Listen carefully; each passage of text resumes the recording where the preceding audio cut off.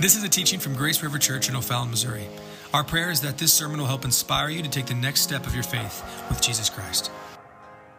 Hey, what's up? My name is Chris Highfill. I'm lead pastor here at Grace River Church. Thank you so much for checking us out online, at home. And so today, we're on week 3 of a series we're calling Didn't See It Coming.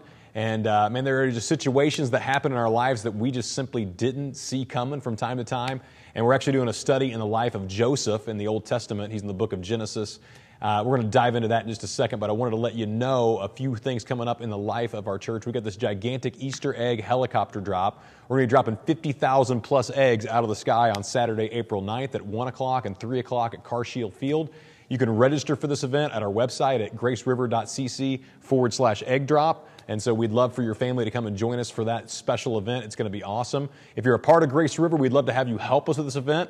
We're expecting 5,000 people to attend this, and so we need your help. And so you can register to volunteer at graceriver.cc/egg drop volunteer. We need your help for this. It's going to be awesome. And then one last thing before we dive in. Easter is going to be just off the chain here at Grace River Church. We have 5 services that we're offering, 5 in-person services, 1 online service. It's going to be an awesome Easter here at Grace River. You will not want to miss it. We're going to start that weekend on Friday night, have a service on Saturday night, and also have 3 services on Sunday mornings. You will not want to miss Easter at Grace River Church. It's because of the hope of Jesus that we can celebrate Easter, and I hope that you can join us. Make sure that you don't come alone. Be thinking about who you can invite to Easter. This is going to be an absolutely awesome service that you will not want to miss. And so let's jump right into our teaching today. Didn't see it coming. We're picking this story up. Joseph is the second youngest of 12 brothers, and he got a special coat or a nice robe from his parents, a coat of many colors. They were super jealous, his brothers were. I don't know if you've ever been jealous of a sibling, but they actually hated him, is what the Bible had to say. And so they even plotted to kill him, to murder him, but instead they sold him into slavery. And so that's what we talked about in week 1. Week 2, we talked about now that he's a slave. He actually found himself at the very bottom of the food chain in a guy named Potiphar's house, and he worked all the way up to the top, and he became the second in command in charge of his entire household. And then he was accused of raping Potiphar's wife. And so she made an advance on him. It didn't actually, it wasn't intentional on his part. In fact, he ran away. As he runs away, his robe is in her hands, and he looks like he's cheated, like he's done something wrong. And the reality is he hadn't. But here he is, now he's in prison in Egypt. And so just one thing that he didn't see coming after another, after another, and after another. And so now here he is in prison. He's been there for a while, and that's where the story picks up. He's going to get some new inmate friends in prison, the baker and a cupbearer of the king of Egypt. And so follow along with me, Genesis chapter 40, verses 1 through 3. Sometime later, Pharaoh's chief cupbearer and chief baker offended their royal master, and Pharaoh became angry with these 2 officials, and he put them in prison where Joseph was. And so just a reminder, Joseph's in prison, as we talked about, and now he's got 2 new inmates that are close to Pharaoh, and so who was king at the time, in the place of the captain guard. And so that's where the story picks up. Then in verse 4, they remained in prison for quite some time, and the captain of the guard assigned to them to Joseph, who looked after them. While they were in prison, Pharaoh's cupbearer and baker each had a dream one night, and each dream had its own meaning. Now, what's interesting is Joseph at this time he's actually climbed the ranks even in prison. Joseph was in charge of the other inmates. And each of these 2 new inmates, the cupbearer and the baker, both had dreams, and they didn't understand what the dreams meant. Now, one of the things that Joseph actually specialized in was being able to tell people what their dreams actually meant. Wouldn't that be kind of a cool thing to be able to explain to people what their dreams meant? That was one of the gifts that Joseph had. He could explain what a dream meant, really as prophecy, foretelling what the future would be. And so he starts by talking to the cupbearer, and the cupbearer explains the dream to him, and so he relays back to the cupbearer what the dream means. He says, "This is what the dream means," Joseph said. "The 3 branches represent 3 days. Within 3 days, Pharaoh will lift you up and restore you to the position as the chief cupbearer. And please remember me and do me a favor when things go well for you." So Joseph interprets this cupbearer's dream and says, "Hey, listen, I got good news for you. You're going to get out of prison really soon. And when you get out of prison," he's like begging. Joseph's like, "Listen, I don't belong here. I should not be here. can you please find a way for me to get out of prison? He's looking for his get out of jail free card. And he's just saying, don't forget me. And then he tells the baker his dream. And he goes on to say, mention to Pharaoh, this is the cupbearer still, mention to Pharaoh so he might let me out of this place. For I was kidnapped from my homeland, the land of the Hebrews, and now I'm here in prison, but I did nothing to deserve it. He's talking about when his brothers sold him into slavery. He didn't deserve to be here. And he's saying, please don't forget me when you get out of prison. And then he talks to the baker. So this is what the dream means. He's talking to the baker. Joseph told him, the 3 baskets also represent 3 days. 3 days from now, Pharaoh will lift you up and impale your body on a pole. Not such good news for the baker. The cupbearer had good news because he's getting out of prison. The baker is going to die.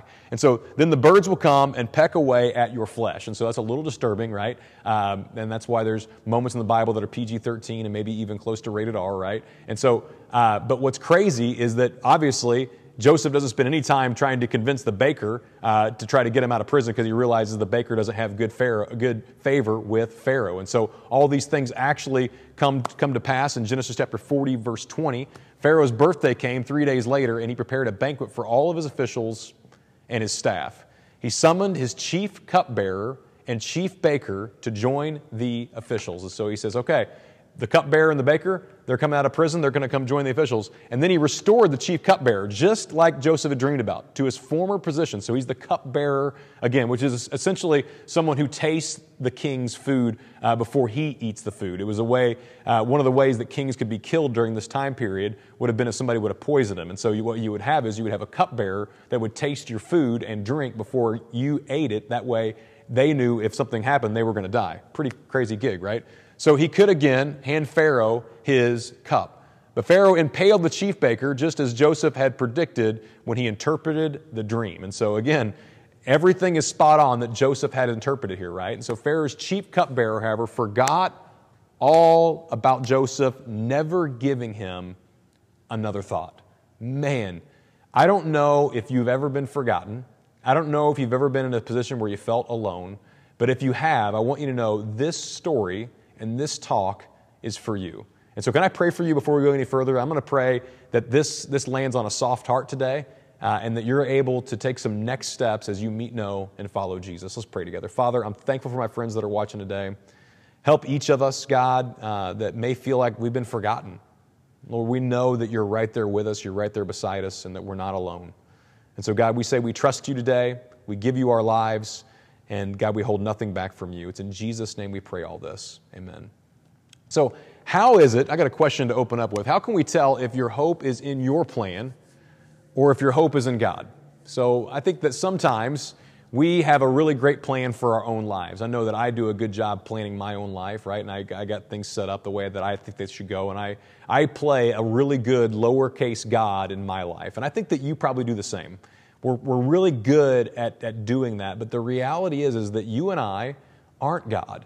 And so how do I know, how can we tell if your hope is in your plan or your hope is in God? And my hope for you today is that each of us would shift from putting too much trust, too much stock, too much investment in our own plan, and instead we're trusting the plan of the one who wrote us into this life. That is God's plan. And so how do I know if I'm trusting God's plan or my plan? Really, it boils down to 2 things. What I'm giving time and attention to. The 2 things that I know that help me boil down just what it is and how I can know if I'm putting way too much stock in my plan or God's plan is how much time have I spent and how much attention have I spent on my plan. If I'm planning something out and I'm working it out, then I spend a lot of time and a lot of attention. But if it's God's plan, the question is, how much have you really prayed about your situation? How much have you really prayed about the difficult spot that you find yourself in? Or if you feel like you're Joseph, I mean, let's relay this back to him for just a moment. Joseph had a plan. What was his plan? To get out of prison. And that's not unreasonable, right? He's in a dungeon. He's in a dark place, right? Physically and metaphorically. And he is begging the chief cupbearer, please do not forget me. His plan was, I will interpret your dream. I'll do this good deed with the hope that I will get out of prison. And man, how many times have we made bargains like this? You'll do a good deed, you'll talk to God about it, and you'll say, God, I'm a good person. I did this for you. Can you not just help me out just a little bit? And that's not really the way God's plan works, because God may just have us in the dungeon for this little while, not so that we can get out, but so that we can invite Him into our darkest places of our hearts. And I wonder today if that's your next step. If your next step is just simply to invite Him into the darker places of your heart that you don't even like to go visit yourself. And so what we're going to find out is that, unfortunately, Joseph will go on to spend 2 more years in prison, 2 more years in the dungeon. But the good news is this, is that in that 2-year time period, I believe that God was doing something in his heart, and God was also doing something on the outside of prison as well, because we're going to find out as we talk about next week that God prepared Joseph for something amazing later, because he was able to save millions of people's lives because there was a gigantic famine coming, where there wouldn't be any crops that would grow. And God used Joseph with his ability to be able to interpret dreams. God used him to be able to save nations. And I wonder today what it is that God could be doing in the dungeon in your life. Is He preparing you for something greater? And the answer is yes. Lamentations chapter 3, verse 25 says, "The Lord is good to those who depend on Him, to those who search for Him." So again, how do I know if I'm trusting in God's plan or my plan? It really boils down to 2 things: time and attention. We talked about that. It boils down to time and attention, and the Lord is good to those who depend on Him, to those who search for Him. And so my question is, how well are you doing at searching after God? So, man, what do we need to do to what do we need to do to get according to God's plan in our own life? What do we got to do to figure this out? The first thing is we have to trust God to do for us what our plans could never do for ourselves. We simply have to trust God to do what we could never do with our own plans. And I think about this in my own life. I've had great plans for my life, and God has interrupted them. And at the time, I did not understand why. But I knew on the back end that it was going to be absolutely better for me. And I think that you've been down those same roads before. You've prayed about something, and God didn't answer the prayer that you wanted, the way that you wanted Him to answer it. And it left you devastated. But the reality is, years later, you realize, wow, I can see now why God did what He did. And that leads us to Genesis chapter 41, verse 1. 2 full years later, Pharaoh dreamed that he was standing on the bank of the Nile River. And that's where the story gets picked up, because what's interesting is Pharaoh has a dream that he has a hard time interpreting. He doesn't know what the dream means. And he brought different sorcerers and magicians in front of him to help him figure out what the dream meant. And then the cupbearer remembered Joseph 2 years later. And so it's incredible because it took 2 years, but he was remembered. He wasn't completely forgotten. So we got to trust God to do for us what our plans never could. Man, there are things that are happening in our lives that we're not going to understand on this side of heaven. But what's really important is that we got to see that we can trust in this God who wrote us into this life and be able to say, God, I give it all to you. I trust you with the dungeon moment. And again, maybe, I'm going to say this one more time in case you didn't get it, but maybe the dungeon moment is happening in your life not to get you out of the dungeon, but to invite God into the dungeon, to invite God into the darkness and the darker places of your life. And so we have to start, though, by trusting God to do for us what our plans could never do on our own. The second thing we have to look at, we got to look for God. We need to be looking for forgotten people in our lives. I mean, think about it like this. Joseph was completely forgotten about. His brothers had forgotten about him, right? Potiphar, the slave owner, had forgotten about him. Other prisoners, the cupbearer and the baker had forgotten about him. Well, the baker died, right? That's too bad. But the cupbearer forgot about him. And so how many people are in our lives that are seemingly just forgotten about? And we could be looking and searching every single week to go, man, who is it in my life that's lonely? Who is it in my life that's empty? Who is it in my life that feels like that God has just forgotten them? And how could it be? Maybe it could be that God is sending you into their lives to help remind them that they're not alone, to help remind them that they're not forgotten. And so I always like to end a sermon with some really clear next steps, and I've got 4 of them for you today to really pray and consider and think about. Really, they're really in the form of questions today. So 4 questions. What plans do I need to loosen my grip on? What plans are happening in your life that you've got a really tight grip on that you need to take a looser grip and go, okay, God, I'm just trusting you with this. I'm trusting you with my insecurities. I'm trusting you with my future. I'm trusting you with my family. Like, what is it? I'm trusting you with my finances. What do you need to loosen the grip on in your own life? And I really believe we each have something that we can loosen this grip on. And so the second question is where is my hope found? Is my hope found in my circumstances? Is my hope found in how people feel about me? Is my hope found in my money? Like, what is our hope in? And my plea to you today is that your hope is in the idea that there's a God who is absolutely crazy about you.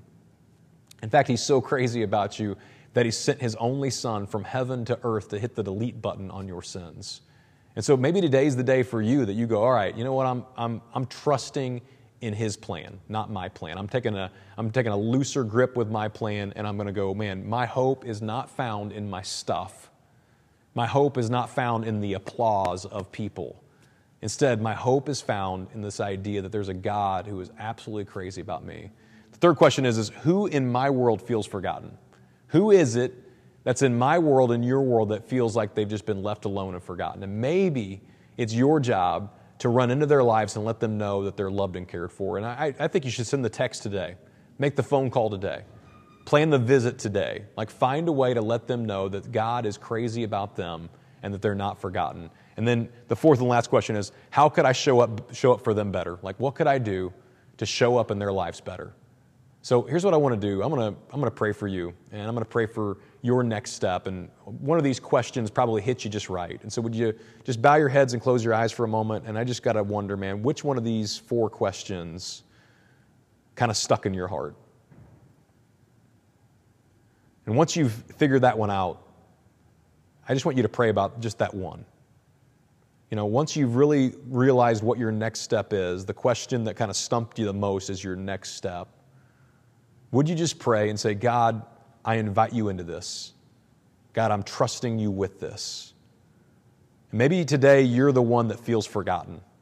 I want you to know that you're not forgotten, that God loves you, he's crazy about you. And maybe today's the day you begin to search for him. Maybe today's the day that you put aside your pride, you put aside your hurt, your habits, your hang-ups, and you say, you know what? I'm going all in with him. I don't know what your next step is, but I'm going to pray for you right now. God, I thank you for my friends that watched online today. Help each of us to take really clear next steps. God, we're telling you today that we trust you and we want to live for you. And so, God, help us to do that. God, I'm sorry for what we've made our lives about. And Lord, help us not to trust in our plan, but instead to trust in your plan. We pray all of this in the name of Jesus. Amen. Thanks again for listening. We would love to see you at one of our in-person services that meet on Sunday at 8:30, 9:45, and 11 a.m. If you feel so inclined to give, you can do so at www.graceriver.cc. Have a great week.